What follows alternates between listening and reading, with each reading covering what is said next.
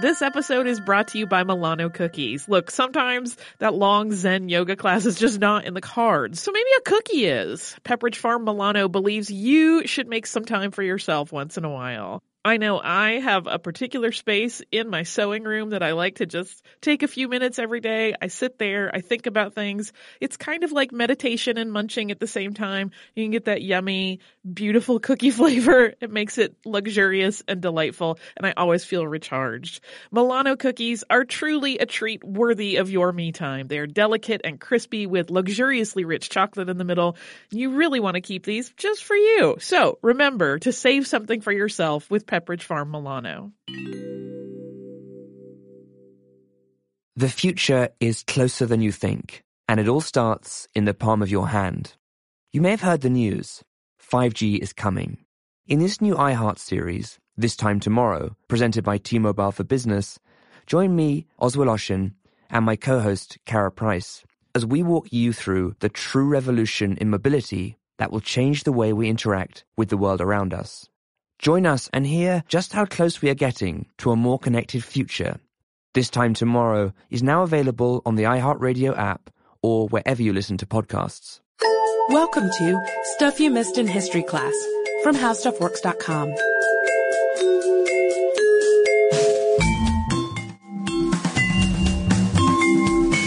Hello and welcome to the podcast. I'm Sarah Dowdy. And I'm Deblina Chakraborty. And Deblina, last week I took a vacation. I went to a wedding in Indiana, and I was also in Kentucky for a little bit too. So I was in corn country, kind of one of the prime areas of corn country. And I did see a lot of corn on my drive. I would just drive down the highway, see corn on both sides.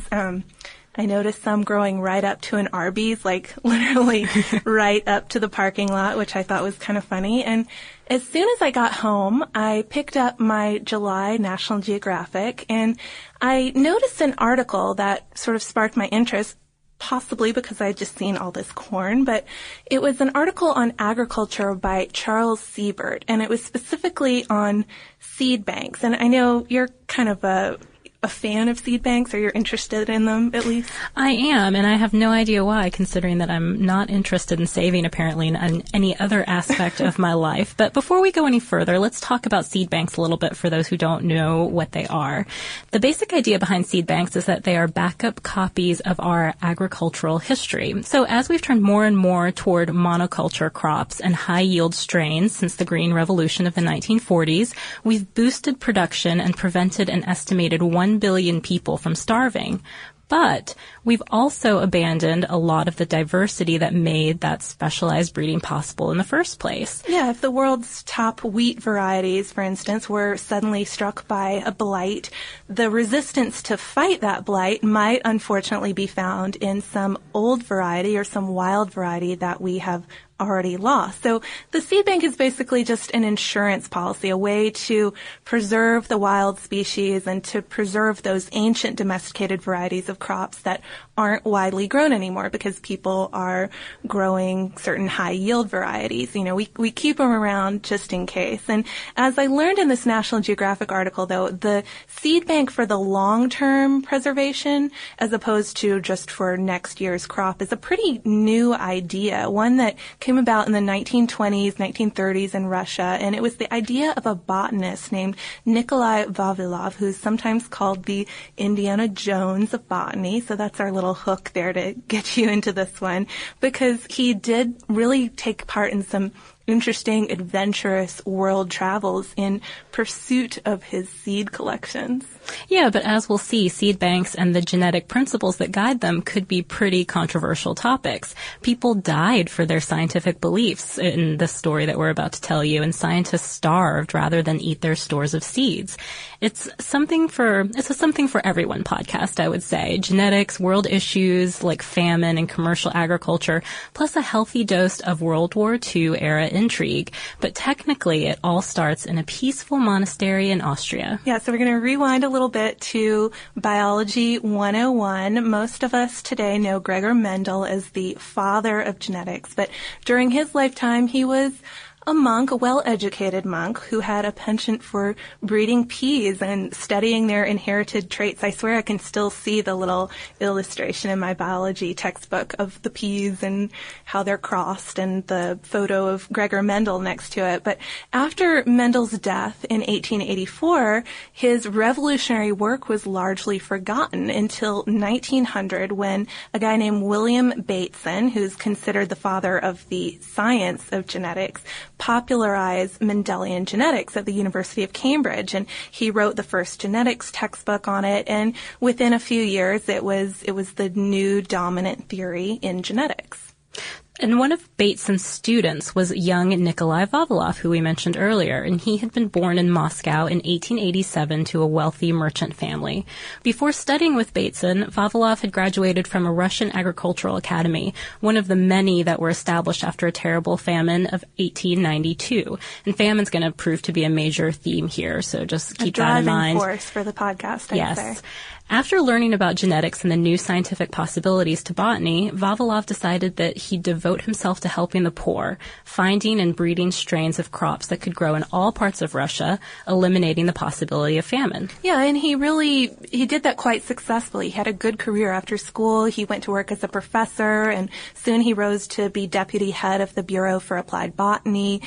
His career under Lenin especially thrived, and other positions followed. He became the head of the Department of Applied Botany at Saratov University, the head of the Institute of Experimental Agronomy, and later its president at the V.I. Lenin All-Union Academy. A lot of words here, a lot of institutes and academies, but just to give you a sense of how successful he was, eventually he even became the director of the Institute of Genetics, but all the while he did have that motivating force of preventing famine, helping Russia develop strains of crops that could grow all over the country, which obviously has a very diverse climate. But he knew that to breed better seeds, he'd have to have lots and lots and lots of genes to work with to get those desirable traits that he needed. Things like cold resistance, drought resistance, pest resistance, whatever you're trying to imbue in the plant you're creating. And he knew that he'd need not just the wild relatives of common crops, but the ancient domesticated varieties too, which are called land acres. So just to give a further example of my Indiana corn situation, not the corn that's growing on your Indiana farm, but the corn that Mesoamericans would have domesticated thousands of years ago, as well as that domesticated corn's wild ancestors. So really every potential avenue for genetic success you could imagine. Yeah, so that sounds like a pretty daunting task or goal, but so he started seriously collecting in 1916 on a trip to Iran. Russian soldiers stationed there were getting sick from some mysterious ailment, and Vavilov determined that the wheat fields their bread was made from also contained poisonous weeds and plants with fungal infections. So he solved that problem there, but he also came home with seeds from native cereals, and that was the beginning of his seed bank. Later missions sent him all over the place, to the United States, Central and South America, the Mediterranean, Ethiopia, China, anywhere pretty much that he could collect large stores of seeds. And he ultimately collected 60,000 samples himself in 64 different countries. His teams collected 250,000 samples, 31,000 wheat specimens alone. And a visit to Afghanistan even won him the gold medal of the Russian Geographic Society, of which he became president later. So thus the Indiana Jones comparison. Definitely. So of course during all these travels, though, he wasn't just blindly collecting. He was observing what he saw. And in 1929, he published The Geographic Origins of Cultivated Plants, which identified 7 or 8 major centers of origin, depending on what source you look at, for the world's cultivated crops. So just to give you an example, and there was a good pictorial in the National Geographic if you wanted further illustration of this, but South Asia, you have rice, cucumber, mango, and orange kind of spring from that area, or show a lot of diversity in that area. Wheat, barley, oat, and flax from East Africa. And there are these regions in all different areas of the world. And today scientists consider these centers of diversity rather than centers of origin. But it was still a really important observation, genetic observation, geographic genetic observation really at the time. But even as Vavilov's reputation grew and his, he was producing these important works and collecting important specimens, and his government positions were becoming more and more prestigious, his programs were starting to lose funding. And by the 1930s, his position had become pretty unstable under Stalin. And there were a few reasons for this. For one thing, Vavilov had come from a wealthy family and was well educated. And it was also the idea of Mendelian genetics that he believed in. The idea that some traits are desirable and all is not equal. This didn't gel with Stalin's belief in equality. Not at all. It's completely counter to it.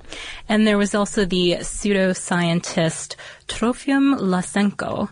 Lysenko was everything Vavilov was not. He was a peasant, poorly educated, and extremely political. And as his star rose, Vavilov's fell. Lysenko rejected the genetics of Mendel in favor of Maturinism, which was basically a type of Lamarckian genetics.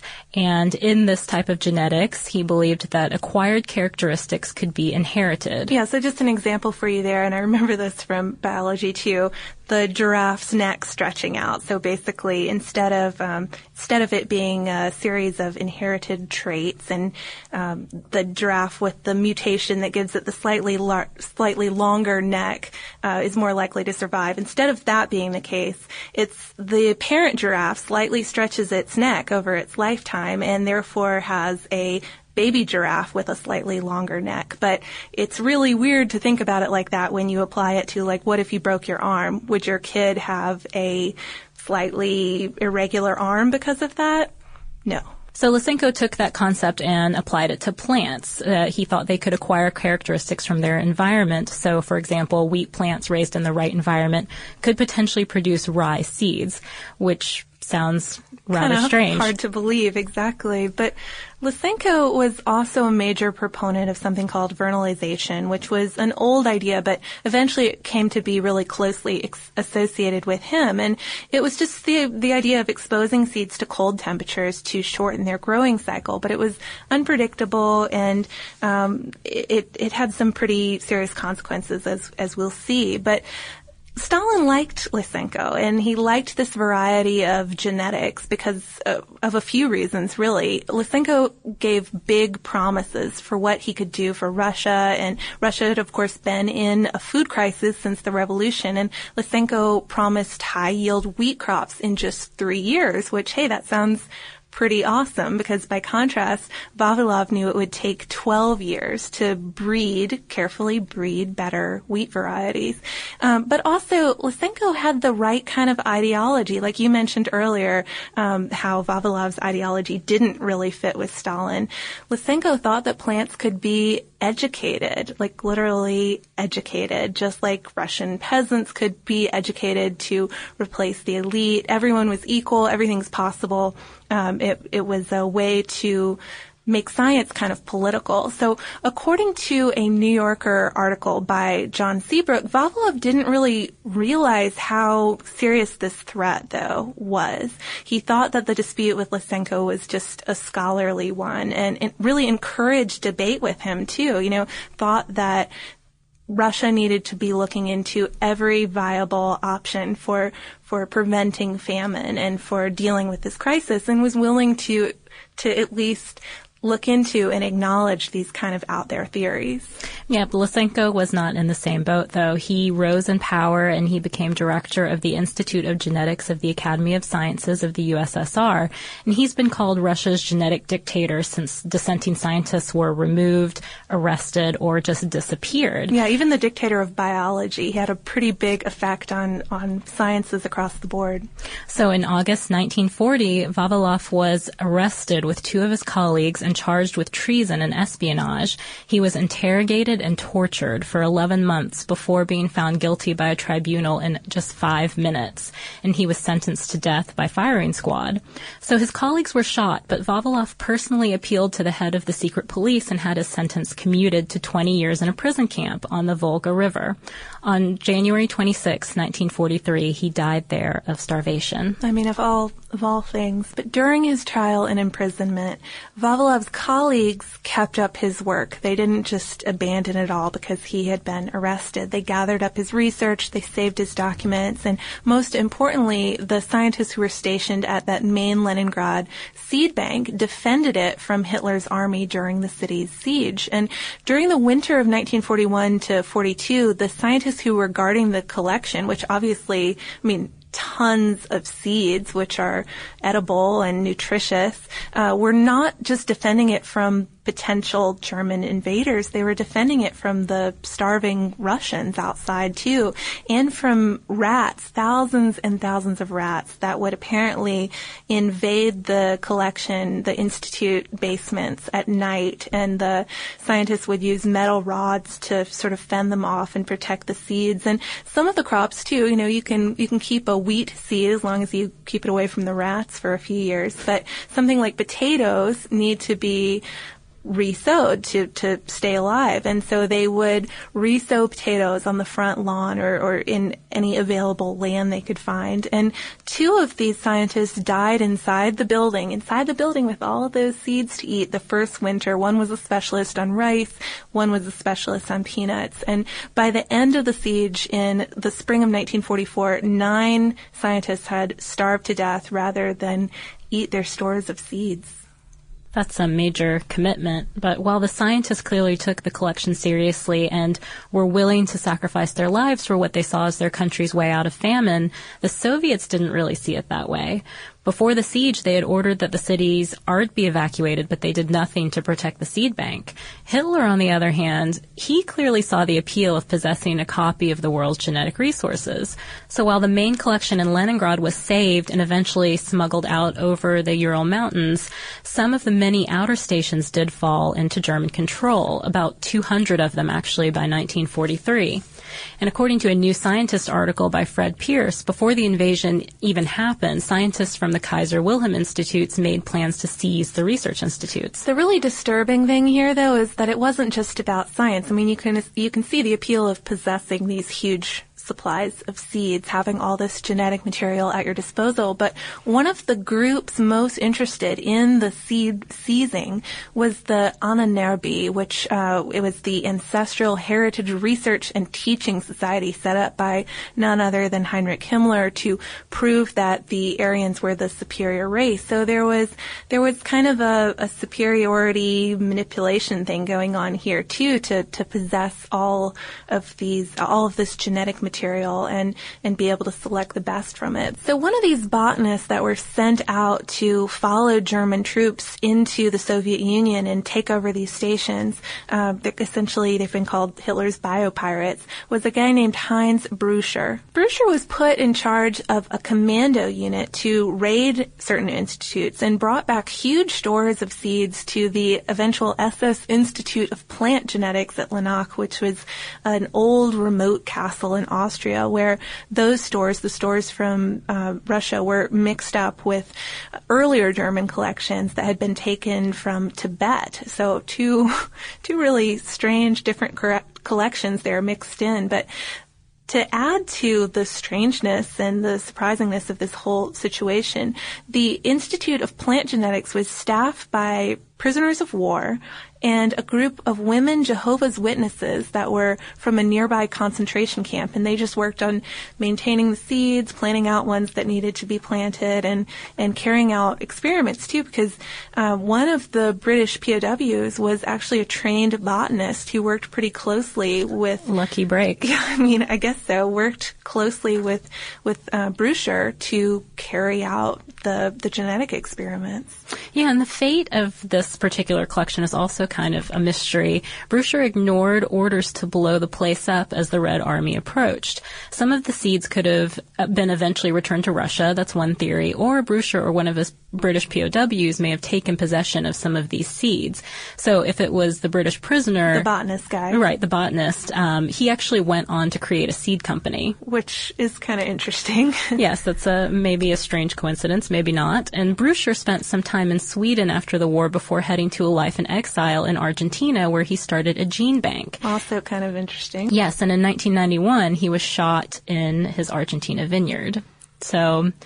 a life kind of shrouded in mystery and controversy, and I don't know if we'll ever know the exact answer to that one. For sure. So that's one group of seeds, though, out of the many, many collections that were in Russia. That main institute in Leningrad, which is now St. Petersburg, never fell. The scientists defended it, and it continues on today as the Vavilov Research Institute of Plant Industry. All these places have very long names, I know.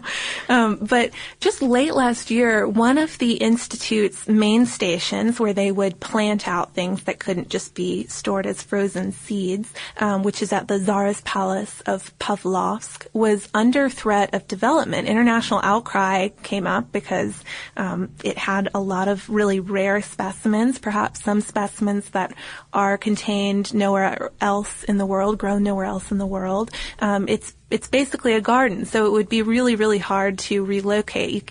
It's a lot easier to move a vial of seeds than to dig up an apple tree. And the diversity there is pretty amazing. I mean, just to give you a few examples, they have 1,000 varieties of strawberries, which I'm a strawberry fan, so that sounds like pretty nice, and 600 types of apples and lots of other fruits. It's mostly a fruit-based station. Yeah, and it looks like you wouldn't be the only one who'd be sad if this were destroyed. Carrie Fowler, who runs the Global Crop Diversity Trust, the organization that funds the Svalbard Global Seed Vault in Norway, said that the loss of the collection would be, quote, the largest intentional preventable loss of crop diversity in my lifetime. So yeah, pretty significant, pretty serious. And let me know if you live in Russia or if you've just followed this story closely. I'm wondering if it's still tied up in court, because I haven't been able to find anything either saying that it has been bulldozed and upscale houses have been built, or that it's preserved and the strawberries are safe for now. But let me know. You can email us at historypodcast@howstuffworks.com. And also, I noticed a book that came out recently, and I was thinking some of my geneticist friends might be interested in this for a Christmas present. But if you guys are interested in learning more about the story, it seems like it would probably be a good source. It's called The Murder of Nikolai Vavilov by Peter Pringle. I think it came out in about 2007 or 2008, and I read some reviews for it during this podcast. But if you, once again, have any updates on the seed facility or the plant facility in Russia, or if you just have more scientist suggestions, this was pretty fun story to research. I mean, I know it's quite tragic, but I enjoyed it quite a bit. Send it our way. Once again, historypodcast@howstuffworks.com. We're also on Twitter at Missed in History, and we're on Facebook. And if you don't have time to read a whole book, but you still want to learn a little bit more about seed vaults, we have an article on our website called How Seed Vaults Work, and you can look it up by visiting our homepage at www.howstuffworks.com.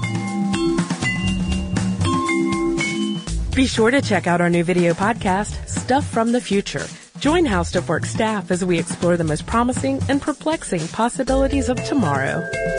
The How Stuff Works iPhone app has arrived. Download it today on iTunes.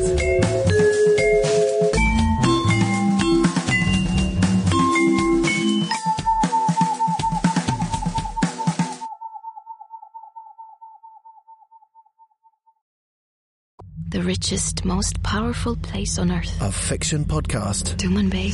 On an epic scale. Power is everything. Power gives everything. We have to get away from this place.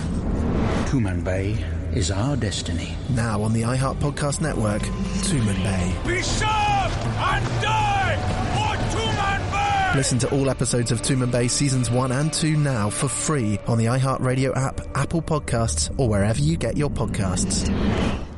Hey listeners, I wanted to tell you about a new podcast from iHeartRadio called The Women, hosted by Rose Reed. It is a fascinating and deep dive interview show where Rose talks to changemakers and disruptors, and she finds out what really drives them. So she will ask each of them, what was your first stand, and how do you navigate success and failure? And really, what's the cost of fighting for others?